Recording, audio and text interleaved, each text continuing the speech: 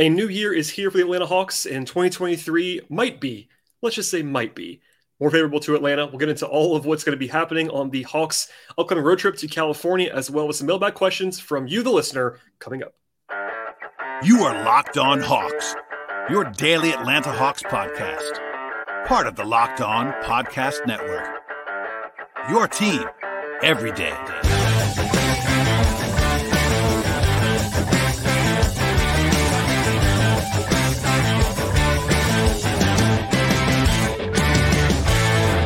Hello, friends. Welcome to episode 1380 of the Locked On Hawks podcast. I am your host, Brad Rowland, coming to you on a Sunday evening into Monday, and Happy New Year to everyone. It is now 2023, and here we are kicking things off with a new Atlanta Hawks podcast. Today's show is brought to you by Prize Picks as well. First time you should take advantage of that first deposit match up to 100%, up to $100 as well, with promo code Locked On. That is prizepicks.com, promo code Locked On. And we also encourage you to make this podcast, the Locked On Hawks podcast, your first listen each and every day. Check out the Hawks podcast that you're looking for, which is this one, of course, across podcast platforms, Apple Podcasts, Spotify, Stitcher, Odyssey app, Google Play, and then we're also on YouTube on the video side.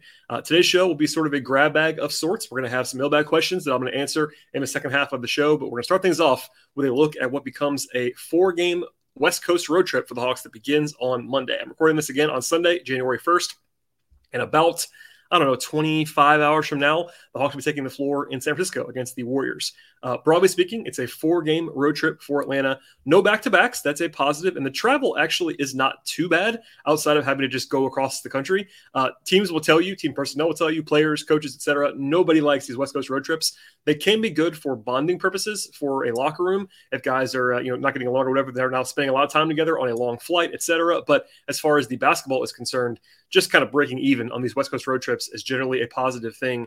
They did build in, though, 2 days between games, between the Hawks losing, of course, on Friday and then having to fly out today on Sunday. So honestly, it's about the best setup that you can ask for a West Coast trip from a travel standpoint. Again, no back-to-backs, plenty of time in between, and the schedule is not too overly tedious. We'll come back to the Warriors game in a second, which is the first game on Monday in San Francisco. But after that, they stick in Northern California to play the Kings on Wednesday, so very brief travel across the Bay. And then they go to Los Angeles for a rematch with the Lakers on Friday at the game that just happened a week ago, basically, when that happens. And they face the Clippers on Sunday at the artist formerly known as Staples Center in Los Angeles. So no travel there either, as those teams play in the exact same venue. So obviously some late nights for the diehards. I will be pouring lots of coffee as I try to cover these games from Atlanta. I'll be probably podcasting between, 1:30 and 2 a.m., something like that. It's going to be very, very late nights this week. The first 3 games are at 10 p.m. Eastern time or later, and the Clippers game is still a 9 p.m. start despite it being a Sunday, all of that, of course, Eastern time. And again, not exactly a gauntlet when it comes to opponents, although it's not easy at all either. This is just one projection, but 538 is a decent barometer here. And they had the first 3 games of this road trip as basically coin flips. Neither team favored to win by more than 57% of the time between the Hawks and then their first 3 opponents on this trip. The worst spot on paper is probably that game on Sunday because it's the last game of the road trip, and also the Clippers at their current state are the best team the Hawks will play on this road trip because the Warriors don't have Steph Curry, as we'll come back to in a second. That obviously makes them a lot worse than they normally would be. And the Clippers are pretty close, at least right now, a week ahead, are still pretty close to being full strength. So if you view these 4 games as like being coin flip adjacent, basically, the most likely outcome of that would be a 2-2 record. And I think the Hawks would have to be thrilled, honestly, with 2-2. Now, fans won't love that for sure. But again, 4 road games, the Hawks may not be favored in any of them, honestly. They might be favored in one of them, depending on injury stuff and all that. But my tip-off, Hawks might be underdogs in all 4. If they can go 2-2, it'd be a pretty positive outcome overall. But we'll see how that all goes as the Hawks enter this road trip under 500 for the season.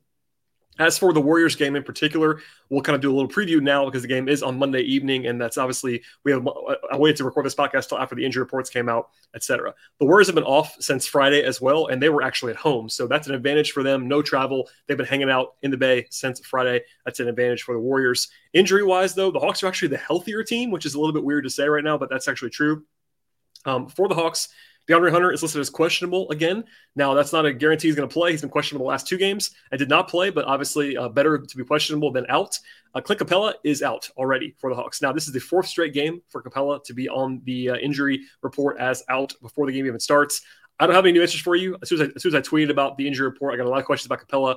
It's not great, I'll say that. I tried to ask Nate in a pregame availability this week about Capela, and he gave me a very generic non-answer, no specifics at all. The Hawks have given no information, no updates beyond just listing him as out on the injury report. Of course, he did come back. He played one game, and he left in the fourth quarter. They called it cramping, and now he's been out for 4 games with the same calf that cost him time before that. So I'm not going to try to be alarmist here, but it's not great.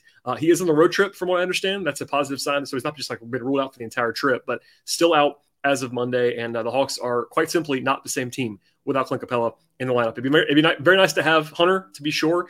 Even if you are not the biggest Hunter fan, he is definitely a guy that helps the Hawks win defensively in particular. So we'll see if he's able to play on Monday. As for the Warriors, I mentioned before, Steph Curry has missed. This will be his 9th game in a row that he's been out. Andrew Wiggins also out. So basically, 2 of their top 4 or 5 guys, including by far their best player in Steph Curry. And short answer, the Warriors are not the same team without Steph Curry. So we'll come back to that in a second. Also, the Warriors will be without James Wiseman, Jonathan Kuminga, Andre Iguodala, and JaMychal Green. But the big absences are obviously Curry and Wiggins. And I think also, Kuminga's been pretty good for them this year at times. As for the Warriors' profile overall, they have managed to go 5-3 without Steph to this point.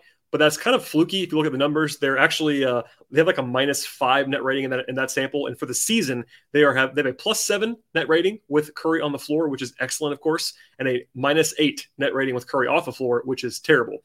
And that paints the picture of how important he is to everything they do. And honestly, Wiggins, while he used to be violently overrated, I thought last year he was really, really good down the stretch, and he's very, very valuable. So that's a big absence too on its own. The Warriors just can't score without Steph. Really, they have a 105 offensive rating for the season. That would be like a league worst number over the full season without Steph on the floor. And Golden State also has trouble taking care of the ball.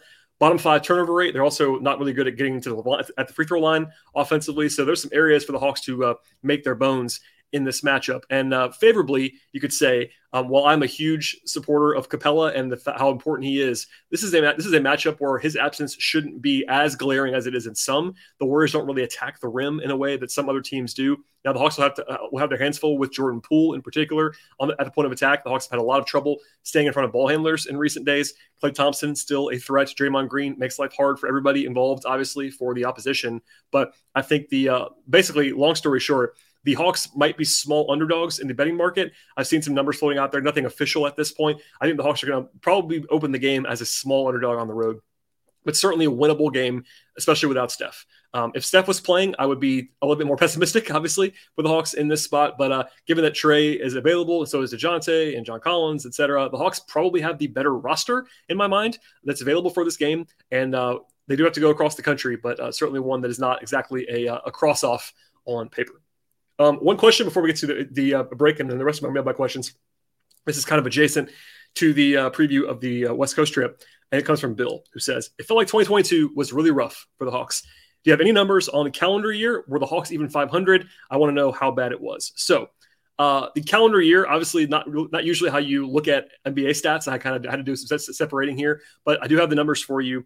Of course, last year, post January 1 in the regular season, the Hawks were 27-20 with a plus 125 point differential. That's the total, not per game, obviously. This year, they're 17-19, and they're minus 35 overall in those 36 games. So that's one thing. So basically, they're 44-39 overall in regular season games. They were in 2022. So 5 games over 500, basically the equivalent of a 44-ish win team over a full season. 90-plus point differential. That's not terrible, obviously. Then you throw in, they were 1-4 in the playoffs against the Heat. They got smashed in that series. They were minus 60 in those games. Yikes. They were 2-0 in the play-in, though, for plus 35. So if you include all of the postseason action, that includes the play-in and the playoffs and the regular season games, all the games in 2022, this does not include Summer League, by the way, or preseason, but the games that actually counted in the standings, the Hawks went 47-43, and they outscored opponents by plus 65 points. So basically, they were, I don't know, the equivalent of like a 42 or 43 win team over the entirety, if you include the playoffs and all that stuff. Obviously, the playoff loss was not great. The Hawks were not very good early in the season last year, but when you factor in January 1st on, they were pretty good. And then this year, not so good. But if you're looking for a positive, last year, this was a second half team. So perhaps that's still the case for this year's team. And we'll have more on that in a moment. But first, a word from our sponsors on the show today. Today's show is brought to you by PrizePicks. If you're looking for a DFS option this year, check out the award-winning app at PrizePicks. PrizePicks Daily Fantasy made easy. I love it, and I know that you will too. It's so easy to use. I can vouch for that. I've been playing there for a really a long time at this point at PrizePicks, and I really enjoy going through all of the numbers. All you have to do is pick 2 to 6 players and choose whether they'll have more or less than a certain number of points or rebounds or assists or steals, etc. And at PrizePicks, we're up to 25 times the money on any entry that you're doing. PrizePicks also offers a number of sports that you might enjoy across the board. That includes the NBA, of course, but also college basketball, NFL, college football, MLB, soccer, esports, and much more. An entire entry could be done just a minute or less. It's that easy and that quick. Plus, it's you against the projected numbers, not just you against other people. It's much easier to sort of evaluate how you're doing through that lens. And they also have safe and fast withdrawals. They're operating in more than 30 states plus Canada at this point. And you can download the PrizePicks app today or at prizepicks.com to sign up and play daily fantasy sports. And first-time users can have a 100% instant deposit match up to $100 if you use the promo code Locked On. One more time, and do not forget this, to enter the promo code Locked On and sign up for an instant deposit match up to $100. Check it all out now at PrizePicks. All right, we'll dive into the mailbag now. First question comes from Perry, who says, if Nate McMillan resigned or was fired, who would take over for the Hawks? There was no question when Pierce was fired, but it seems less clear now. To answer the question, I do agree that it's less clear this time around, simply because last time when they fired Lloyd Pierce, everyone knew, even before the season started, when they hired Nate, that if anything went wrong with Lloyd, it was going to be Nate they called, because Nate McMillan is an established head coach. And honestly, the only way he wasn't going to be the interim guy, especially at least the interim guy, was basically if he said no to the offer. This time around, it is less clear. I do think Joe Prunty is the logical name. He is the lead assistant in title for the Hawks. He's the elder statesman of the coaching staff. He's been a head coach before in a small sample size, so I think he would probably be the guy again, unless he said no or something like that. It's not a terribly sexy option. The Hawks could go to Mike Longobardi, who they brought in fresh this year. He's been around the block for sure. Nate's son's on the staff. It's a little bit interesting. Obviously, if Nate were to walk away, have his son still be on the staff, that's a little bit challenging in a lot of ways. But there's nothing fantastic about that. I think that's maybe part of the reason why, as I talked about a lot on Friday's show. By the way, that show is still very listenable. If you want to check that podcast out about the Hawks-Lakers game, and also all of my thoughts on Nate McMillan and the reported consideration of him resigning as the head coach of the Hawks, that's all in there from Friday night into Saturday. But as I talked about on that show, part of the reason why I think the Hawks want Nate to stay and not resign is that they don't have a logical option. This is not a situation where they can just hand the ball off to somebody, basically, and have the same exact level of gravitas on that bench. I know I get questions all the time about certain names like Kenny Atkinson, a former Hawks assistant, or Quinn Snyder, a former Hawks assistant, or Ime Udoka, a very popular name in some circles and a very unpopular name in other circles. But none of those guys are going to come midseason. So those are all maybe for next summer, basically. If something were to happen to Nate, we can talk about all those things if you want to, and I'm sure we will if that happens. But for now, I would be pretty surprised if the Hawks were to move on from Nate, either by resignation or firing. And I think, again, right now, I think he's safe from firing. If that were to happen in season, it's probably going to be someone like Joe Prunty or Mike Longobardi. It's not going to be a big splash in the season, because that's not usually how that works, especially in the middle of the season. Maybe if it's early on, you have enough time, but guys don't like to take jobs in the middle of the season, basically. So it'd be pretty shocking if it was outside the organization at that point. All right, question from UGA Lifer, and obviously a great weekend for the UGA Bulldogs. Not so much for my Michigan Wolverines, but alas, here we are. Question comes from UGA Lifer, and he or she says, I should say, can Hawks fans take All-Star Weekend off, or will anyone be involved from the organization? I would say it's too early for definitive stuff on All-Star, and I'll probably have more on this in the future, but voting is available now. If you want to vote, you definitely can do that for the fan voting aspect. I'm going to leave off the dunk contest and three-point contest for consideration here in this space. Obviously, the Hawks don't really have a logical dunk contest guy. I don't think Colin's going to do it anymore. Three-point contest, Trey has done it before. He's the logical guy. Maybe Bogey would want to do it potentially, but alas. In terms of all-star contenders, I think it's probably only going to be Trey that's like firmly in the mix. Now, DeJounte Murray was an all-star last year, but he was an injury replacement. He wasn't quite on that top 24 level. And his numbers this year are not the same as they were last year, which is not surprising. He's not the only guy on his team like he was with the Spurs last year. He's averaging numbers that are like not crazy for All-Star. 20 points, 6 assists, 5 rebounds. But his efficiency is not great. And I think most importantly, the Hawks' record is not very good. If the Hawks had started out, let's say if the Hawks were 22-14 right now, or 20 or 24-12, then you probably have some buzz about maybe Trey and DeJounte getting All-Star buzz. But I think because the Hawks are where they are in the standings, getting 2 All-Stars is pretty tough for the Hawks to actually think about. And I think that I never really thought DeJounte was going to have an All-Star case this year because of the numbers going to go down and also, just kind of the buzz on all of it. But I think that Trey is interesting on his own line right now. Remember this, famously, Trey did not make the All-Star team 2 years ago. which that was crazy. That was the wrong decision by all parties involved. And I ranted and raved about that. Even as someone that's not like a huge, passionate all-star guy, I thought it was crazy trading to make the all-star team 2 years ago. But that did happen. So it's not out of the question that it couldn't happen again, even with big counting stats. His numbers this year are worse than they were 2 years ago. He's averaging 27 and 10. Those are obviously fantastic numbers. He's right near the lead of the league in assists. He's top like 10 in scoring, etc. That stuff usually guarantees you a spot. And I think if I had to guess right now, he would probably get in. But his efficiency numbers are way down. And the really bad defense, the team record, some good sort of sleeper candidates. Tyrese Halliburton's been talked about a lot. There are teams that have multiple guys. Donovan Mitchell's in the East now. Darius Garland might be a sleeper based on his team success so far. Obviously, you have Celtics guys, etc. So I don't think Trae is a lock. I think he's probably going to be an all-star, and I think he probably should be one at that point in time. And look, it's not like the Hawks are 10 and 26. If the Hawks were in dire straits, he'd be in trouble. But the Hawks are still hanging around the play-in mix right now. And I'm not going to go through all of the candidates. There are only a few locks, like actual true locks, Giannis, Embiid, KD, Tatum, etc. Trae isn't in that group, but I think he's going to make it if I had to guess. And we'll come back to that, I'm sure, in the next couple of weeks and months. Question from Brent also on Trae Young. He says he wanted to ask about the Hawks being better without Trae conversation that I was having, that he said you were, but talking about me. I think you said, this is his question again, I think you said the Hawks would be below 500 without Trae, and I'm wondering how bad you think it would be if he just wasn't on the team, or how it might change if the Hawks replaced him with a comparable player. So 2 very different questions there, obviously. The first one, I didn't do a deep dive on this. I was kind of just talking to people on Twitter and just trying to answer questions and be just kind of off the cuff about how the Hawks would not be better without Trae. Look, I said this before. I think the notion is very silly that the Hawks would be better without Trae. That's just crazy. I'm not even going to go back into it now, but the Hawks have done well in one-game samples without Trae, but they've been bad without him for a long time. So to the questions, if you took Trae off the roster entirely and did not replace him with anyone, it would hurt less than in previous years because they have DeJounte Murray, but it would still hurt a lot. For one, the lack of depth. I've talked about this for a lot of the season, basically into the summer, etc. But the Hawks don't really have a lot of depth on this roster, and it would get even worse if you took the guy who is their leading creator off the floor. DeJounte also can't play 39 minutes a game the entire season, probably. So there's a lot of minutes to fill there. Trae's also an offensive engine that Murray just isn't quite at that level, so that would obviously hurt the offense no matter what. The Hawks could get better defensively without Trae. That's definitely worth pointing out. But they don't have a lot of guys on this roster right now that are like great options. Yes, Aaron Holiday is better than Trae on defense for sure, but he's not like this stopper.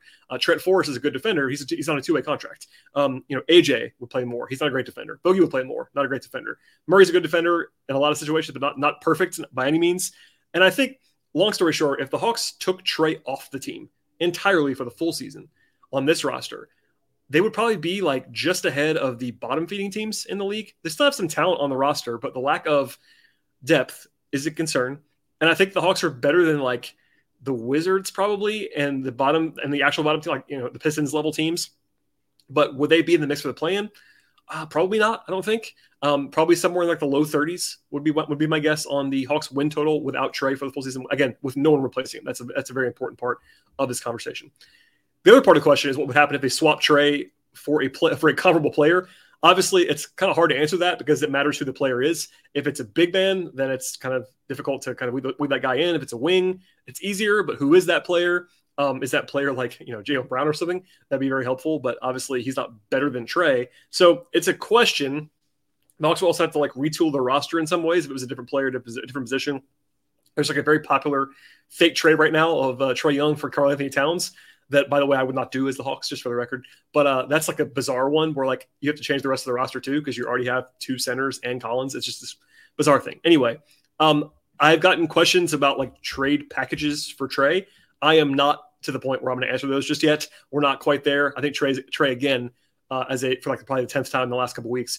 Trae isn't getting traded unless he wants to get traded. And I think we'll know that at some point if that happens. But I am not in the fake trade mode with Trae Young whatsoever at this point in time. But as far as the question is concerned, like hypothetically, could the Hawks have built a better roster around a comfortable play? Like if you think Trae Young is a top 15 player in the league, which he probably is, yeah, I mean, would it be easier in some ways to, with Murray on the team, to like if you turn Trae into a comparable 2-way wing player? Yeah, it might be easier to build with that guy. but that's not realistic. It's not going to happen. And obviously, they're really more building around Trae than anything else. And obviously, we've only seen less than a half season of Trae and DeJounte. There's plenty of growth to be had. Trae isn't going anywhere. Trae is very important. Trae is still awesome. Keep that in mind. I know people are kind of lower on him now than they've probably ever been since his rookie year, but he is still an awesome player. So nothing really to like functionally melt down about. But as far as like taking him off the roster, it would make the Hawks a lot worse. That's pretty obvious, I think, in my mind, but maybe for some, they need to hear that. And it's definitely the case at this point. All right. One more break to hear from our sponsors. We'll come back with more of your mailbag questions, and stay tuned. Today's show is brought to you by Built Bar. If you're looking for a delicious treat, but you don't want all the fat and calories that come along with it, you really need to try Built Bar. We just finished the holidays, of course. I know one of my goals this year is to eat a little bit healthier. And if you're anything like me, that you don't want to give up the taste and actually to get healthier. And if that's the case, Built Bar is a perfect option. With Built Bar, healthy is actually tasty, and they're so delicious that you won't believe they're actually good for you as well. They have 100% real chocolate. Yes, real chocolate, and they come in a ton of awesome flavors like peanut butter brownie and coconut almond. Built Bars also taste like candy bars, honestly, with 130 calories and 4 grams of sugar to go along with 17 grams of protein.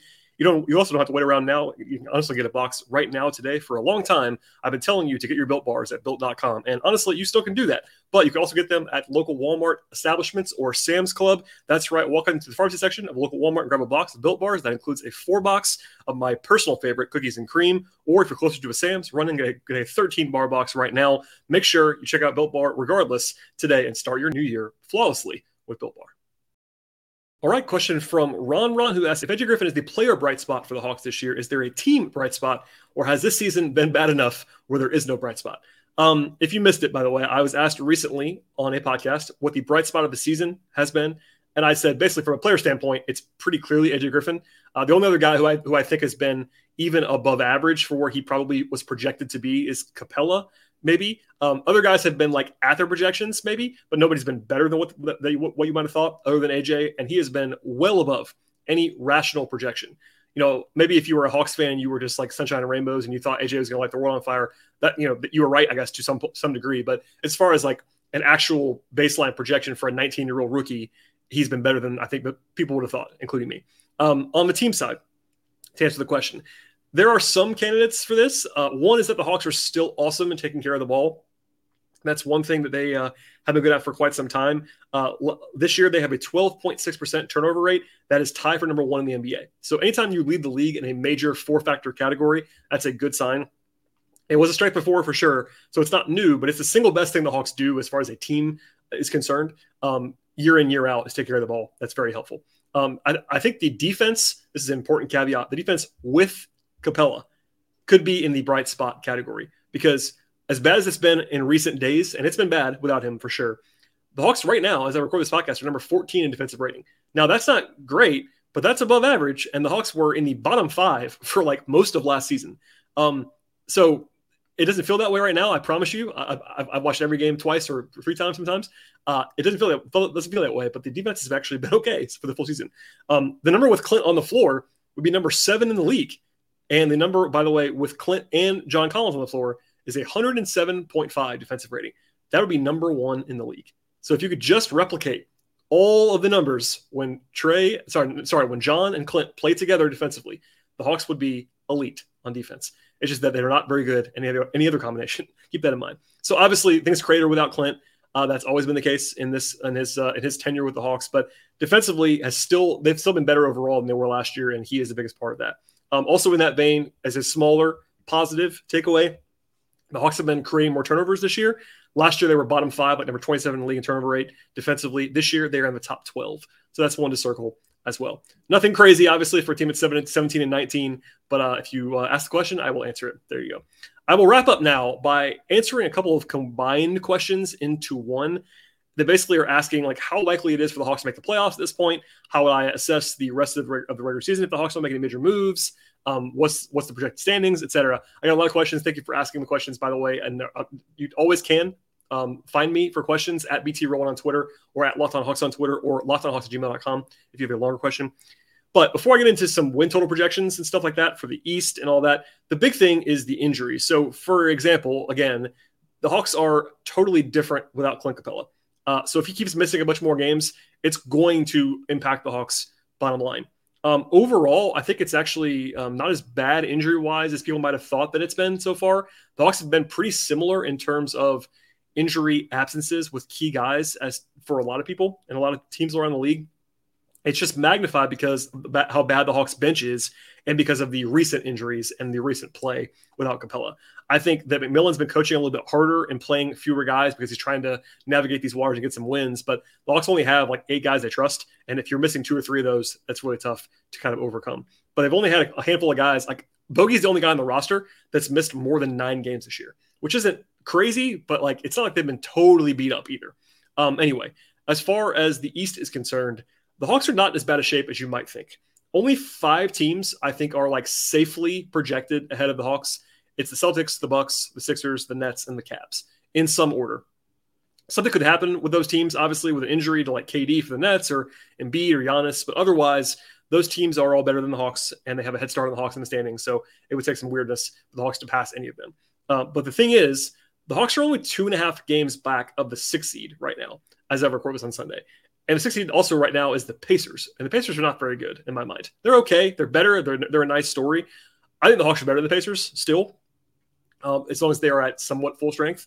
So that's a team that I would circle as being like kind of vulnerable. After that, it's the Heat and the Knicks. And not terribly scared of either one of them. The Knicks are not a team that I think is fantastic. They're okay. They're decent. They're plucky, etc. Miami, I think, is better than they've been so far this year, but I was also lower on Miami coming into the year, so I've not been terribly surprised. Obviously, they owned the Hawks in the playoffs last year, but that's not the same thing as a regular season matchup. Toronto is behind the Hawks, and so is Chicago. I think the Hawks are better than the Bulls.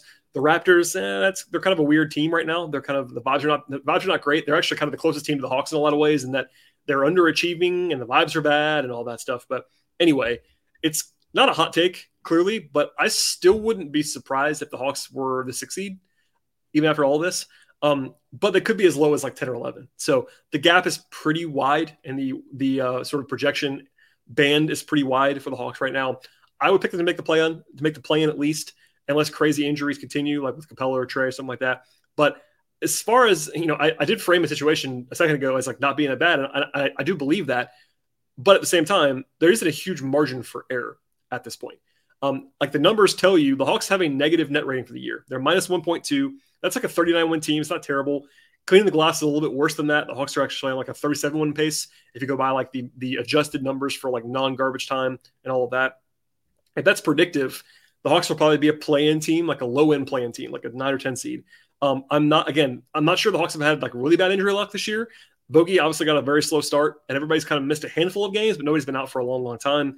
Every caveat applies. If they miss Trey, if they miss Clint, or if they have like cluster injuries, it could be brutal. But like it hasn't been that bad injury-wise, which is maybe not a great sign because, again, the depth is a major concern, as it has been throughout the campaign. Lastly, the projections, as I pulled them today on Sunday, 538 has the Hawks at 41-41 with a 49% chance to make the playoffs. And by the way, playoffs is top 8 at the end, not play-in. So top playoffs is the actual playoffs, the top 8 teams where the Hawks lost to the Heat last year. ESPN's BPI metric has the Hawks at 39.5 wins with about a 35% playoff chance. Team rankings has the Hawks at 38-44 projection. Number Fire, 39 wins. So no teams, like none of these systems are projecting the Hawks to like go on a crazy run right now. They are playing and they are earning, in my mind, a below 500 mark to this point. Now, they are better than that on paper. I think the Hawks are better than this, than they played so far. That's a question I get all the time. Like, are the Hawks actually this bad? I don't believe they are. But they're also not playing as well as I thought they were going to play coming into the season. I had the Hawks at like 49-50 wins this year. That number is going to be hard for them to achieve at this stage because they have to go very, very crazy. But on the bright side, if you want to kind of be optimistic at the end of this podcast to start the new year, the Hawks have been really good in the second half of the season in the last 2 years. Famously, 2 years ago, they went on a crazy run in the second half of the season. Bogdanovich went crazy. They played defense for the first time in a while, and they played their way into a top 5 seed. Last year, they were much better in the second half than in the first half. They were playing well by the end of the year, and when they were healthy, they were pretty good. This year, unfortunately, there's no like injury stuff to point to other than Bogey coming back, and even then, they've been kind of worse. Not because of Bogey, they've been worse recently with Bogey in the lineup than they were before he came back. But all that said, the Hawks are right now what they are, and I think it's Bill Parcells' quote, like you are what your record says you are, and right now that's kind of true for the Hawks. I believe they're pretty good still. But the vibes are not great. And obviously we talked about the organizational chaos. None of that is helping for sure. this could be a tough road trip to bring it all full circle at the end of this podcast. The Hawks could easily go 0-4 on this road trip. That should not surprise anyone. I'm sure it would frustrate and maybe infuriate people. But when you're an underdog and probably all 4 games individually at tip-off, you could go 0-4. And also, you could go 3-1 on the road trip, and that wouldn't stun me either. So it's a pretty wide range of outcomes for this team. We'll see how they're playing after 2 days off and New Year's and all that stuff.